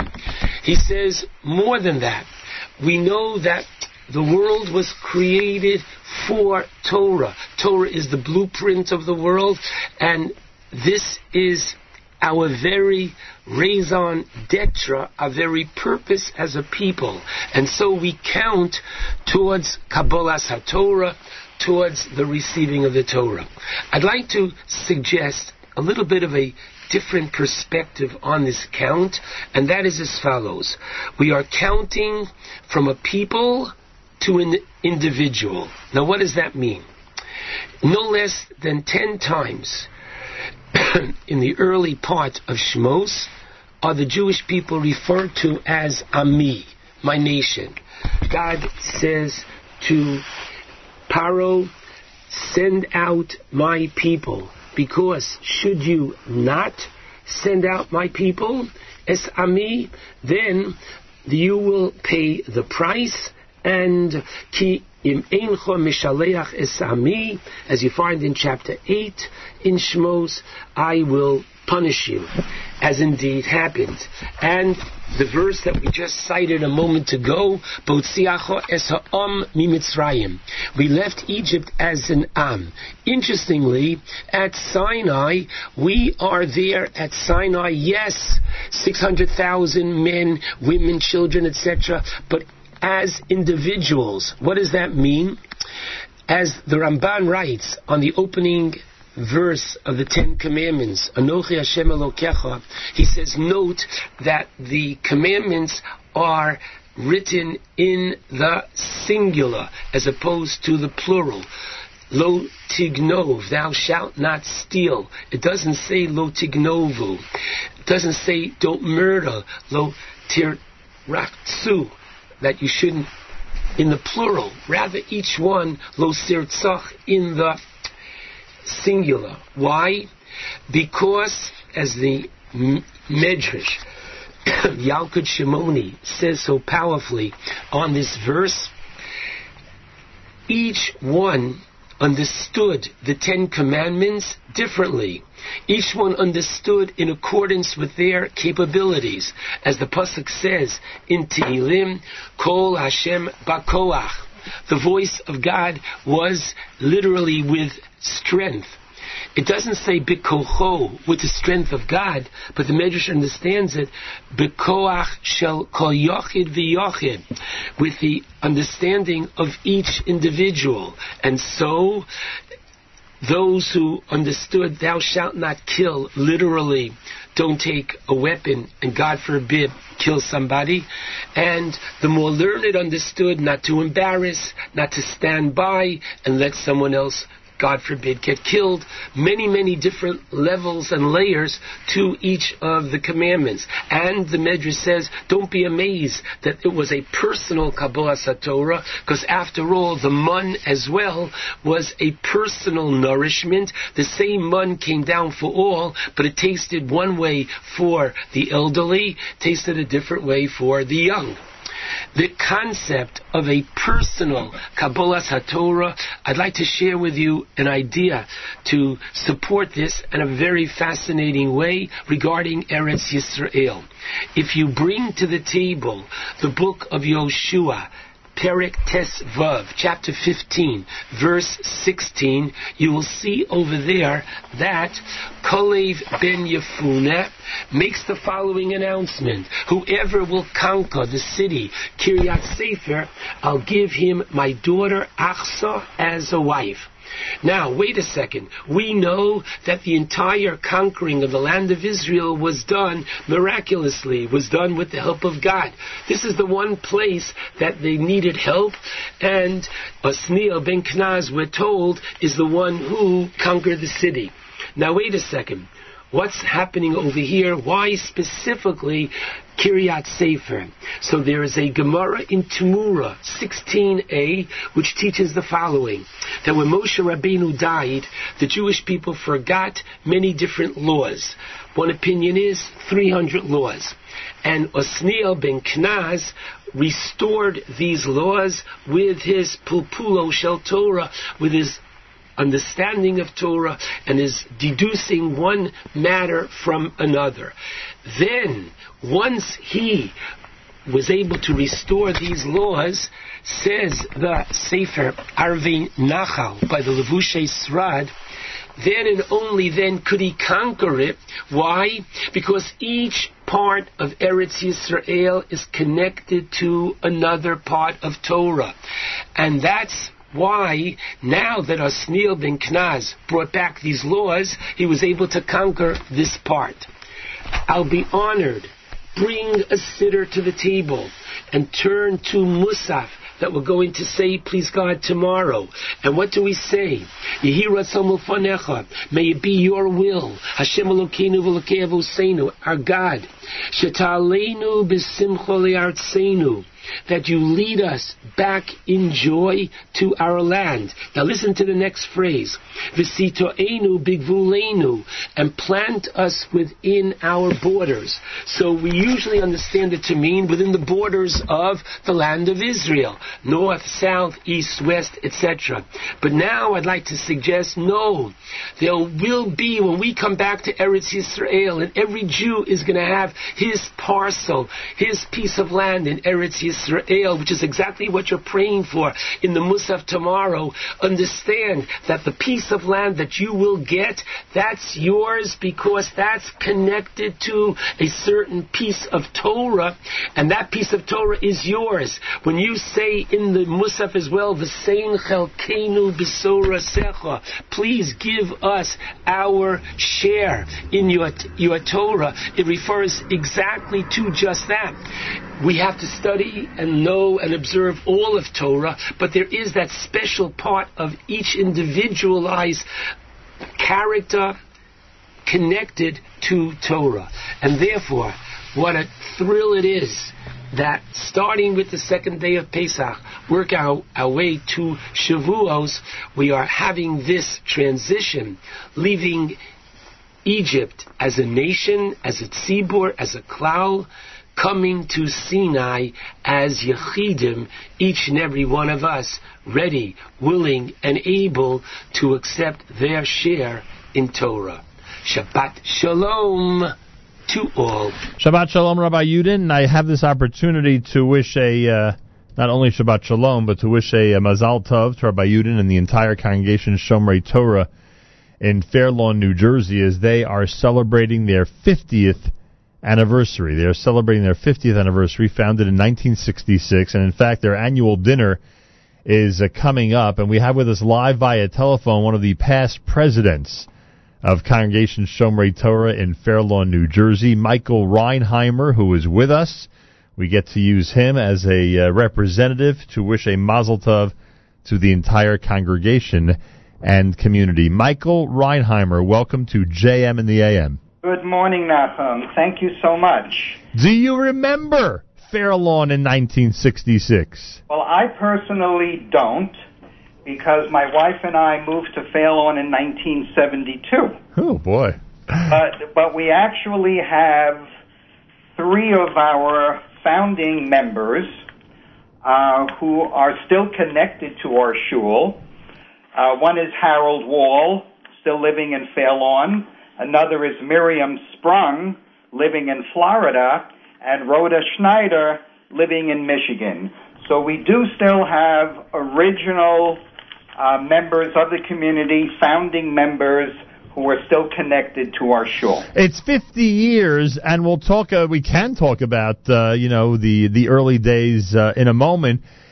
First, for our audience, how would you describe Shomrei Torah today, in 2016? How would you describe the synagogue and the congregation? Well, I have a short vignette of something that occurred just a short time ago during the last days of Pesach, which I think really capture the essence and the spirit and what Shomrei Torah is all about.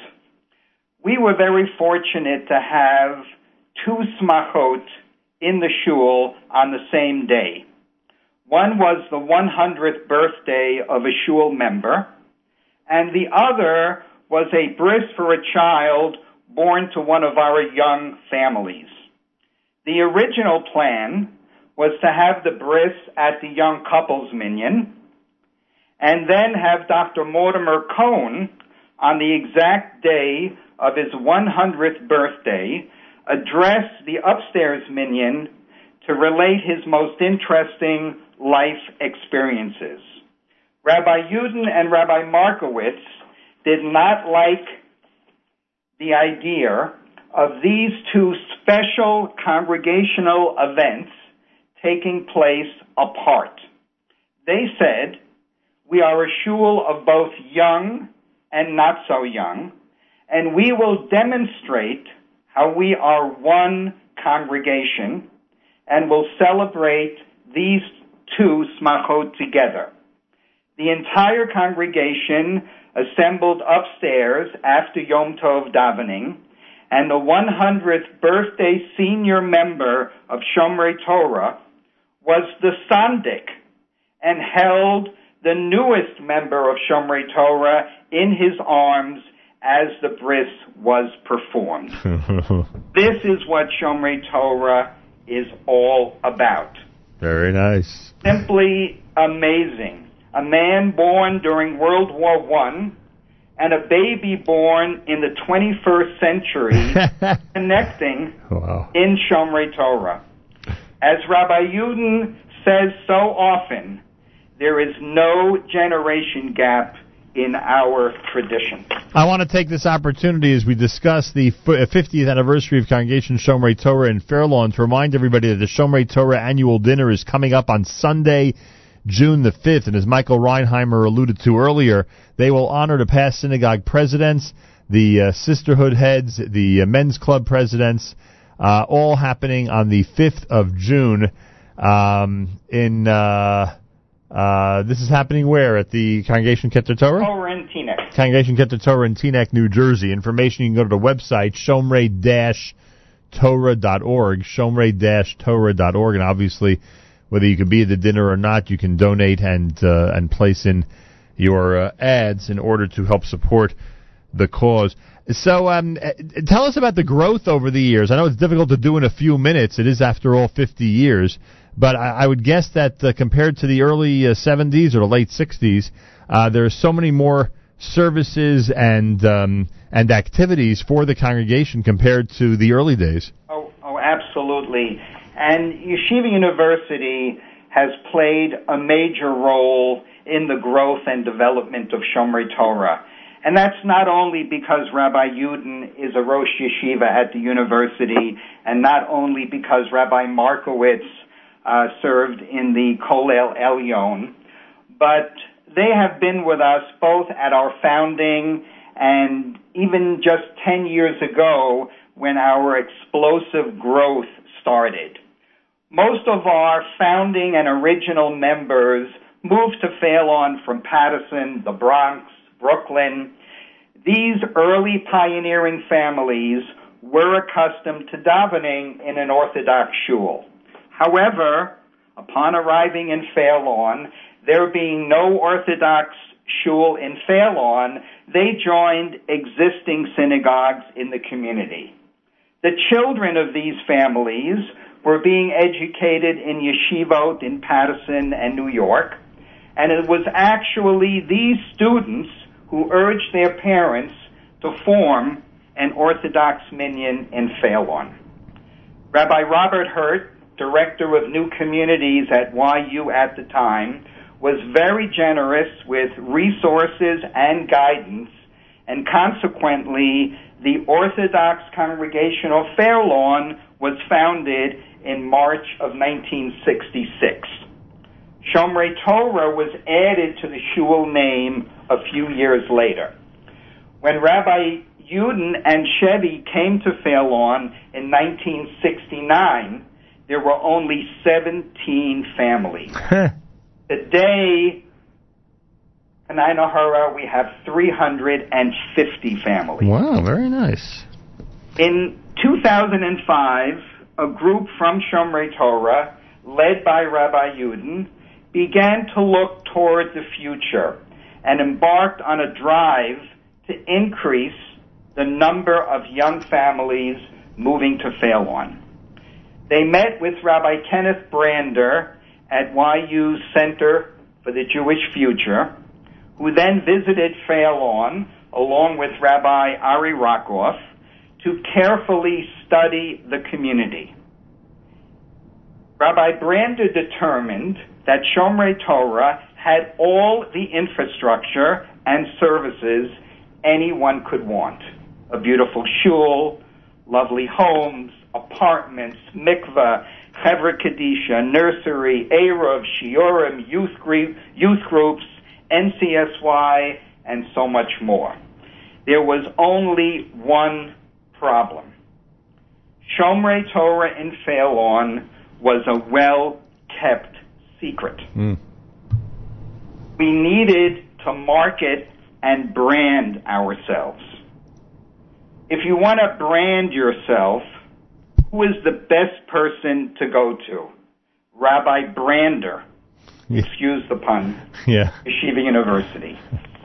Rabbi Brander suggested that we invite 3 young couples to move to Fairlawn and subsidize their living expenses at a new Fairlawn apartment complex that had just been built. In turn, these 3 couples were asked to invite other young couples to spend Shabbat in Fairlawn and introduce to them all that Shomrei Torah had to offer. Additionally, these couples would visit other communities like Washington Heights and Teaneck to network with their contemporaries who were making relocation decisions. These young families also were the nucleus of a newly formed Torah Enrichment Center at Shomrei Torah, which even further expanded learning opportunities available. The TEC program proved to be a resounding success, far beyond anyone's expectations, with 70 young families moving into our community. To facilitate our newer members meeting and forming friendships with those who have lived in Fairlawn for many years, Rabbi Andrew and Sarah Markowitz have instituted a number of getting to know you Shabbat luncheons. Oh, very nice. Yes.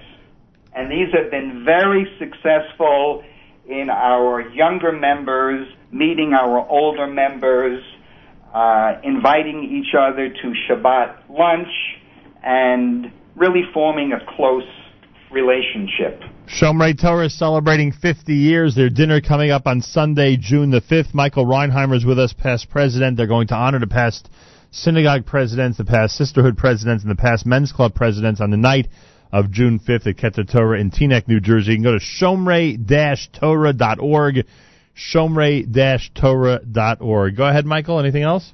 Sure. Now, I did mention all of the activities that we have for our young families. We have a young couples minyan. We have parent and child learning.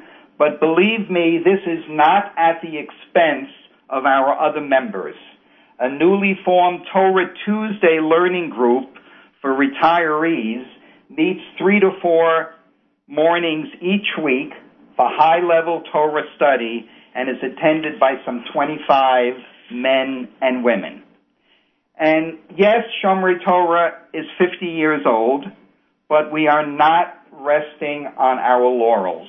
We continue to add new programs, modify and freshen existing programs. We're very proud of our past, very confident in the future, and we know that the next 50 years will be even better than the first. Well, the first 50 have been amazing. Shomrei Torah in Fairlawn celebrating 50 years, Sunday, June 5th. Everybody gets an opportunity to pay tribute. Don't forget, you can go to the website. There are dinner ad blanks there to support Shomrei Torah and to have your voice heard in terms of wishing them a mazel tov on the first half a century. And that is shomrei-torah.org, shomrei-torah.org. Michael Reinheimer, I thank you. Mazal tov. Just thank you. Just one last thing that I wanted to add, if I may, because this is a very special 50th anniversary dinner. It's not being structured like our past dinners where we would have 3 honorees. We analyzed this very, very carefully. We came to the conclusion that all of our past presidents of the shul, the sisterhood, the men's club have been so vital in the growth and development of our shul that we could not pick individuals that their contribution was the only one that we could recognize. So we're recognizing all of the contributions of our past presidents, and we'd like to welcome back all those that have grown up in Fairlawn within the walls of Shomrei Torah. We're asking them to come home, celebrate with us, attend the dinner, place an ad in our ad journal. We'd love to see everyone, and we thank you very much for your time this morning, and Shabbat Shalom. Shabbat Shalom to you as well. Michael Reinheimer, past president, Shomrei Torah. The web address for everybody out there to get dinner information, to pay tribute to Shomrei Torah, Rabbi and Mrs. Yudin, and all the past presidents of the Shul, the Sisterhood, and the Men's Club, Shomrei-Torah.org. Shomrei-Torah.org. Mazal tov to the entire congregation and community from all of us here at JM in the AM. More coming up. Candlelighting at 7:51 on this Erev Shabbos. Parshas Emor at least outside of Israel. I want to remind everybody that at 9 o'clock, it's Naomi Nachman who's going to be on. Naomi interviews Simon Jacob today about the upcoming FJB fundraiser, plus master pastry chef Yonatan Eisenstein about his incredible Parv desserts, and Faygie Sprecher of Kitchen Click's going to be on with Ilanit Habit about the summer gadgets and the master slicer. So a full plate, so to speak, on Table for Two coming up next on jmnam.org, on the NSN app, and of course you can see it all on the homepage of NachumSegal.com. All right, plenty more happening here on a Friday. Keep it here at JM in the AM.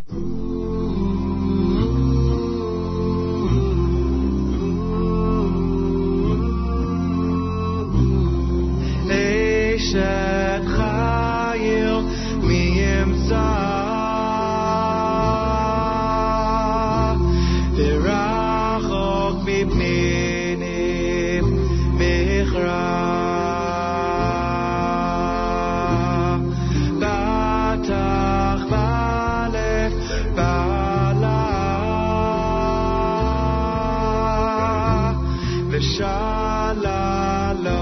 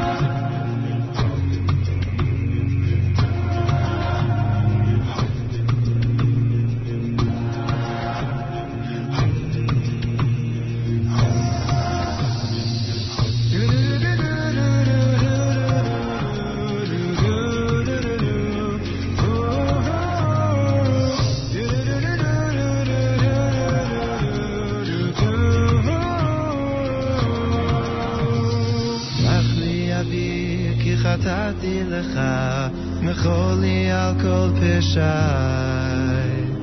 גם בימים ששכחתי אותך, היית תמיד בחיי.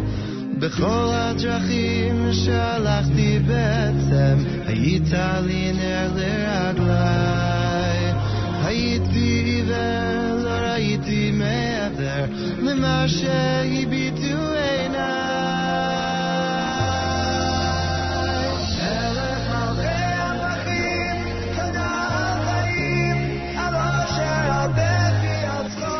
The Maccabees closing out the a cappella portion of our broadcast for a Friday morning Erev Shabbos. Don't forget amazing programming all through the weekend, including JM Sunday with Matis Weingas coming up Sunday morning, 7 a.m. Eastern Time on the stream right here at jmnam.org and, of course, on the NSN app. Time to say good Shabbos. Journeys at JMNAM.